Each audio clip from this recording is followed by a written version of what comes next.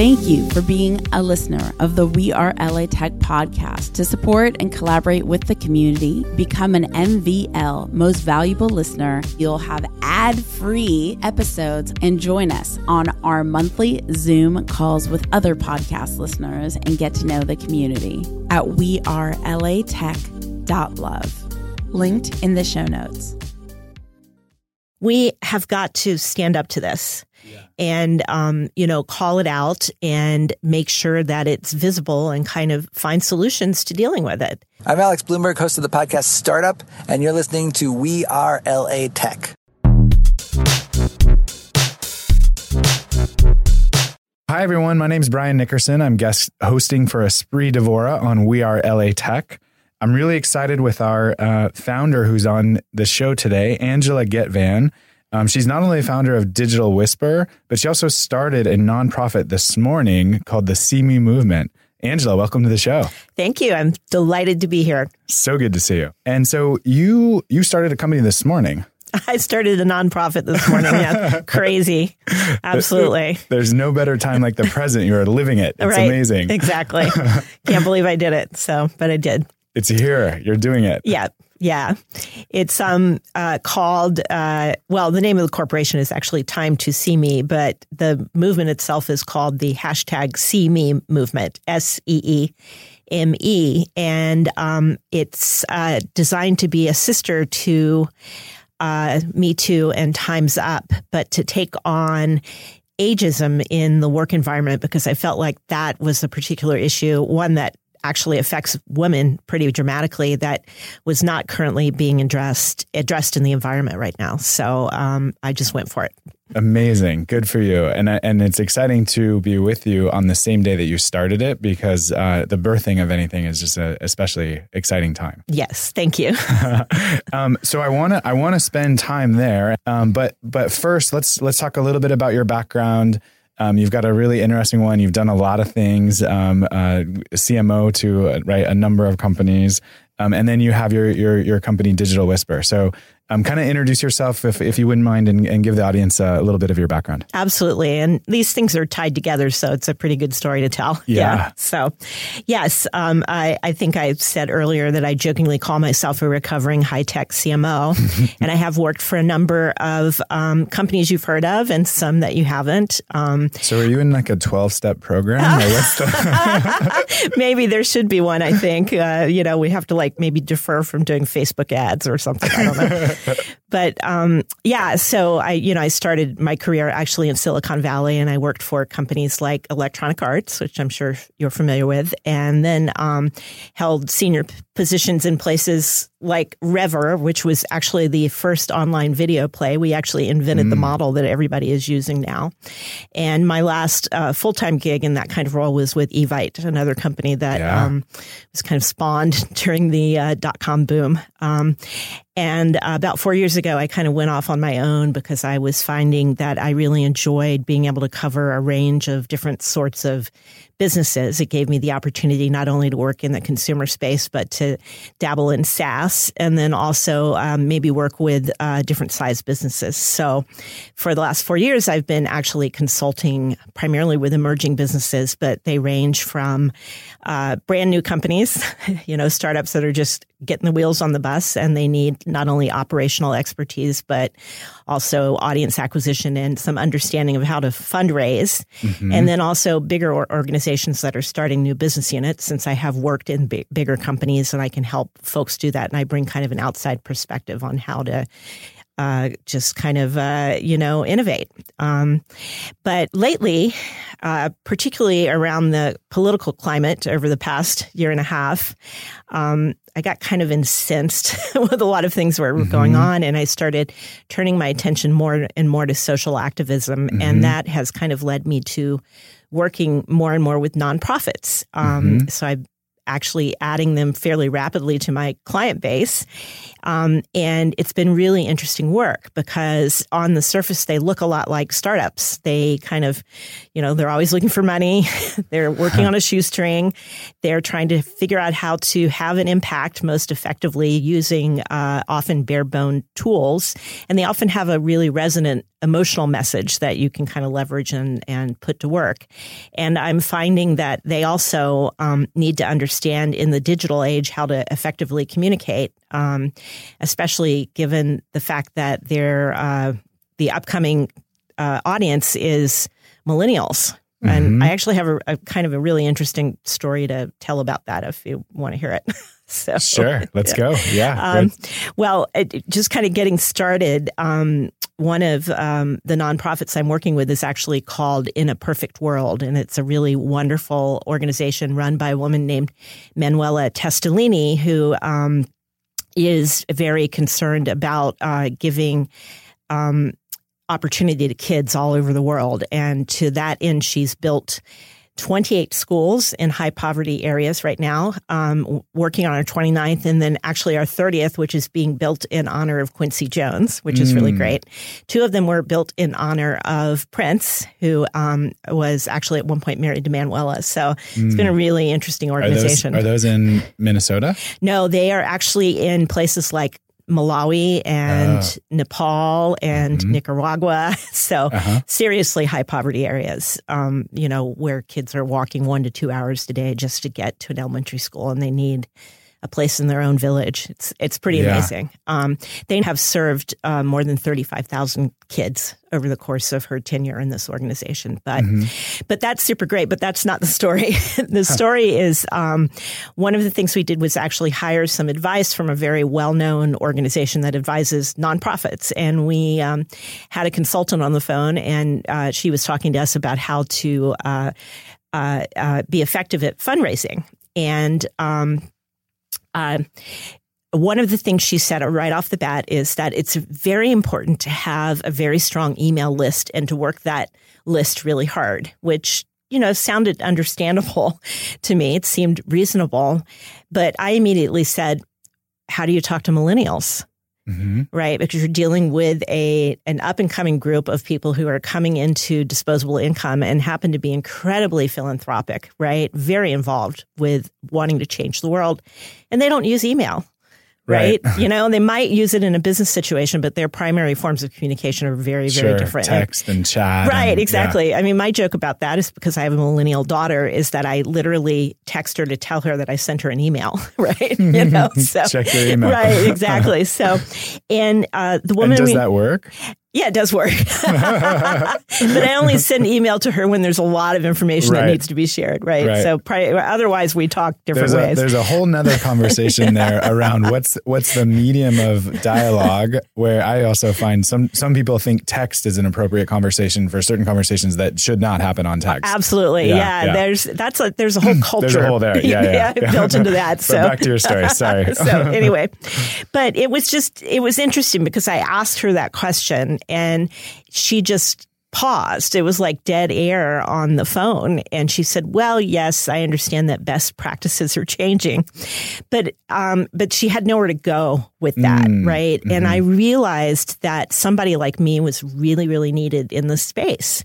That, when you're dealing with an evolving audience and an evolving community and evolving forms of communications, you've got to understand how to be able to leverage those things in order to do what it is you need to do. So essentially, nonprofits need digital transformation, and I've kind of dived into this marketplace to make that happen. And I'm really kind of enjoying what's happening there in terms of helping them build out and be more effective and have an impact on communities. So, so it seems to be the right thing to do right now. I'm very happy about it. So. And from the smile in your face, it looks pretty soul fulfilling. Yeah, it is. It is good to get up in the morning and have an impact on something rather than making a widget. Although widgets are important, I'm a capitalist, right? But it is nice to know that you are kind of empowering people who really want to make a change in the world. Yeah. So are there some common challenges that your clients face that you are typically brought in to help with, or even you're brought in on one thing and you just see this as a problem and you end up kind of helping on some new challenge? Yeah, it's a lot of the latter. Yeah. It kind of depends on the client, right? And just how, because they kind of emerge from different places structurally, and sometimes they need different things. I mean, the core thing that is important to everybody is money. It's always about money, right? So fundraising is huge. And in order to fundraise, you've got to collect audience. Right. Same way you do with anything else. So that's typically the first place that I attack. They wouldn't like that word attack. Such a businessy word, right? I'm using it for nonprofits who do nice things. A challenge to embrace. Yeah, exactly. A challenge to embrace. Got to soften my language here. But so that's typically the first spot. But then that does kind of segue into a lot of stuff about process. Yeah. Because it's easy to kind of, just like the story I just told, right? The organizations have kind of been embedded in a certain way of doing things. And I think it's kind of interesting because while we in the tech business have been privy to kind of shoestring and bootstrapped operations for a long time now, we're very versed in the kind of tools we can get our hands on, like my website I built today on Squarespace, right? Yep. Yeah. Yep. It's cost me $16 a month, right? Yeah. And, but these guys don't know about that stuff for the most part because there hasn't been somebody who's really kind of reached into their environment and said, well, no, you don't have to pay for this anymore. Look, you can use this, right? Right. They use MailChimp. Everybody's figured that out. But a lot of these other social media tools and website building tools and other things that have been available to us for a long time, they're just now figuring out how to put them to use. So, yeah. So from a donations perspective, there's like two approaches kind of broadly, I think. One is like you go after a few really big donors, right, that periodically write big checks. And the other is maybe millennial oriented, where it's like, how do you have 100,000 people donating $1 a month? Or, right. Do you see that dichotomy? Does that still exist? Is that a challenge? Absolutely. Right. Yeah. It's like the difference between raising an A round with VCs and crowdfunding, right? Sure. It's kind of looks like that. So, you've got to keep your big donors in the kitty and happy. Mm-hmm. It's actually, once you kind of are wired into that, it's actually a very good thing to have. And I would actually say a lot easier to do because you're dealing with a small universe, right? Mm-hmm. You've got to have somebody who can just keep them happy, right? Mm-hmm. That becomes very important. Getting that $5 from a large community of people, it's a lot more time and process intensive. Yeah. Because you've got to build outreach that reaches all those folks and build the mechanisms to actually collect the dough and to track it. Yeah. And once you have that in place, it can be fantastic. I mean, everybody talks about Bernie Sanders and his fundraising during the campaign. He basically kind of broke the model, right? Yeah. So it can work, but it requires a lot of infrastructure and a lot of operational capacity in order to make that happen. So there's some companies, like Patreon to a certain extent does that. Yeah. Maybe, I don't know, do they have a charity focused arm or is it more supporting artists? I do believe they actually can support nonprofits. Yeah. I agree with you. I haven't I think I'm on Patreon, not that I've done anything with it, but I haven't visibly had a lot of emphasis on, seen a lot of emphasis on nonprofits, right? Yeah. I was also thinking, there's places like Medium, right? Who obviously you're communicating. You're not your product is your writing, right? Yeah. And they're collecting pennies from people in order to read it. But there are tools out there that can make that possible. But I'm not sure that any of them are really right now very customized towards what nonprofits need. Now, by the way, there are lots of digital tools that you can kind of implement on the backside of your web presence as a nonprofit that will actually help you collect fundraising dollars and things like that. Those things do exist. There are platforms like Classy is everybody's favorite that do exist that can be implemented. So it's not like this space has been totally ignored, but it's definitely it's not up to snuff. It almost seems like we're talking about the birth of a new company. Well, I don't know. We'll see. Maybe this is an idea for someone listening. Yeah. Or if you want to start two companies in a day, maybe. No, that's not going to happen. Yeah. So was it working with nonprofits that inspired you to start your own nonprofit? Well, it definitely, in some ways, yes. Yeah. It kind of got me more excited about the ability to make it work, or gave me maybe a better understanding of kind of how you make that happen. Yeah. So I guess the short answer to that is yes. Yep. But the other real motivator was just what's been happening politically and my own journey during that time, because I've always been a political wonk. And I started working on political campaigns a long time ago, and I worked on Hillary's first campaign, and then I worked on both the Obama campaigns. And in both the Obama campaigns, I actually worked on the digital side and helped with that. And then worked on Hillary's campaign again, right? And after the results of the election, obviously I was very disillusioned, but I was really happy to see how many people also kind of felt like they needed to do something. And it's generated a lot of activity, which has been great. No matter which side of the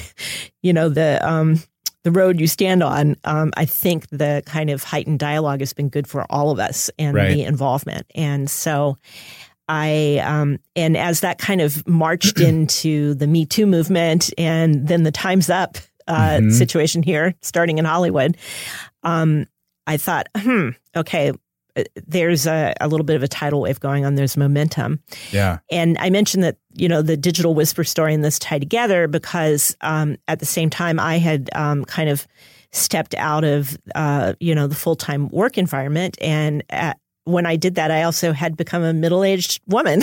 And shocking as that was, so you woke up one morning and you're middle-aged, right? Where it had been really easy for me to walk into organizations previously, now I started seeing a really high degree of ageism, right? It was just shocking to me. And especially knowing what I know, working with tools that in many ways I helped invent and kind of working in this space for so long, to just be shunted away because somebody took a look at me and said, she seems like she might be 45, that could be a problem. And it just got really upsetting when I actually went through a really long interview process with a very well-known unicorn. And they ended up saying, we think you're really great. We're not telling you no, but we're going to hire somebody more junior, which was just a really, I didn't even realize how blatant a case of discrimination it was until I mentioned the comment to one of my friends who's a recovering lawyer who used to do labor law. And she was like, holy crap. They just basically told you they were discriminating. And I was like, I wondered why it seemed so odd that it was phrased that way. I couldn't understand what was happening. And that really kind of just triggered something in me that said, we have got to stand up to this. Yeah. And, call it out and make sure that it's visible and kind of find solutions to dealing with it. And I feel very strongly about it for myself, but it also affects guys, right? Particularly in the tech industry. There's this veneer of worship in a lot of ways for the young dudes in the hoodies. Right. And people kind of forget what the folks who actually started in the garages can bring to the party at the end of the day. So yes, here we are. See me. Hashtag see me. Hashtag see me. And that can be found Twitter on. Yeah. Yeah. What's the best way to find? It's yes, I have social media presences everywhere because that's what I do. Right. So, Time to See Me, and the 2 is the number 2. Time to See Me on Facebook. See Me Movement on Twitter and on LinkedIn, and then also Time to See Me on Instagram. Okay. Yeah. Wonderful. So Angela, let's dive into this a little bit more. I'm curious. On one hand, obviously, the conversation is elevated a lot. And I think, especially as you mentioned, right after the election, in some ways, from my perspective, I'll bring a male perspective of the conversation, obviously, right. And you'll bring a female perspective. Maybe there's a little bit of both, right? But you have, in many ways, it seems like the birth of this movement is actually saying, no, this is not okay.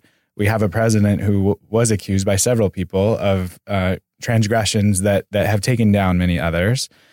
So one thing, just like really high level, and who also likes to marry people 30 years younger than he is, but there's ageism, perhaps. Right. So help me understand 2 things. One, what are you most optimistic about in terms of what's happened over the past year? And two, for the movement broadly, where do you think it needs to go? What are we missing? Because it feels like a lot has happened, but also feels like we're really in the first inning in terms of the change that this is bringing about. So I'm curious your thoughts in those, okay. in those areas. Two very small questions, very, very small questions. Well, what makes me most optimistic is the fact that I think populations that may have felt disaffected or not empowered before are actually beginning to recognize their power. And that is amazing. Right. I mean, the truth about women is that there have been all these ways that we have been disadvantaged, and yet we control the nation's purse. We control most of the money in the country in one way or the other. And it's kind of amazing for people to actually start waking up to that fact and saying, wow, we can actually raise our voices and make a difference about things. And I thought it was kind of interesting because I don't remember who the woman's name, but actually during the election, there was a woman who actually, inaugurated, to use the pun, boycott of Trump products, and then also kind of extended it to Coke products, KOCH. Yep. And she was very effective. Right. Yeah. And kind of putting that out there. And she used social media to get her point across. And suddenly people were joining up. And that to me was like the first piece in the equation that kind of grew into these other things. There were retailers that dropped Ivanka's line. Right? Yeah, absolutely. And that was actually partially because of that boycott. That was that woman who had organized that boycott, and it actually had an impact on the marketplace. And to me, that was like the little tipping point where people started to recognize that they could have an impact if they chose to make a move about something. And that, of course, kind of spread into the Women's March and has kind of moved on from there. The whole Me Too thing is an unfortunate, unhappy or maybe happy coincidence that the whole problem with Harvey Weinstein emerged at the same time. And then those two things kind of flowed together, right? You had this crazy president and then this other rampant version of sexual harassment going on that finally kind of got out into the open and people started paying attention to it. So to answer your first question, I'm just super happy that it's emerged and people are recognizing their power. And of course, the latest iteration of that is the Parkland students who are out standing up and marching and, raising their voices and saying, hello, guys. Most of us are going to be old enough to vote in the next election, and we are not happy about this. Yeah. So I don't know if you saw the conversation they had yesterday or heard it, but it was pretty pieces. Yeah, pretty incredible. They're saying thoughts and prayers in a tweet is not enough. Right, exactly. Yeah. And the whole kind of back and forth between the young man and Marco Rubio is a thing of wonder. Just because Rubio was trying to kind of have his way both ways, and they just wouldn't let it happen. And I was like, this is what needs to happen, right? So where this needs to go, I kind of view ageism and sexual harassment kind of on maybe a similar continuum in the fact that they are situations that can be difficult to prove. And obviously kind of sexual harassment has gone through a huge period of time where people have just kind of dumped it into the he said, she said box. Right. And it hasn't been until very recently that it's actually kind of been elevated into being an issue. Right. Yeah. Well, and that box, if I can just lend a thought to that box has been a male constructed box that actually nothing can move out of. Or very rarely did things move out of. So nice to be talking to a woke dude. Waking. Hopefully waking. Yeah. You can never arrive if you're on the journey. So. Yeah, I guess that's true. I have to look at it that way for sure. But you're absolutely right. Yeah, the box was built that way for sure. I still would suggest that from kind of a legal standpoint, kind of a legislative standpoint, stuff hasn't changed too much. We are obviously paying attention to it and kind of delivering consequences to people now, but there's still not a kind of a legal measures that are really real that will help the situation. It's funny. I was having a conversation with a friend of mine, a woman, a couple of weeks ago, and she said, well, I think we're starting to understand how to handle these situations after they happen, but how do you handle them while they're happening. Like, Yes. what do you do?